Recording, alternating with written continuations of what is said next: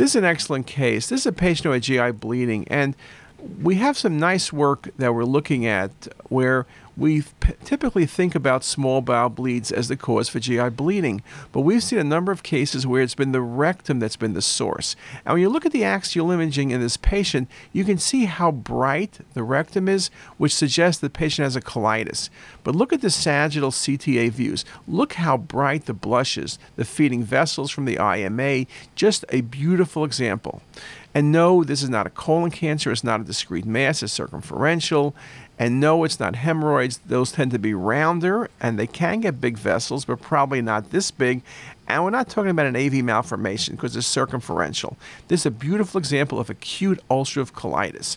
Again, when you're looking for GI bleeders, look at the rectum. When you're looking for GI bleeders, use CT angiography. It is indeed very, very helpful.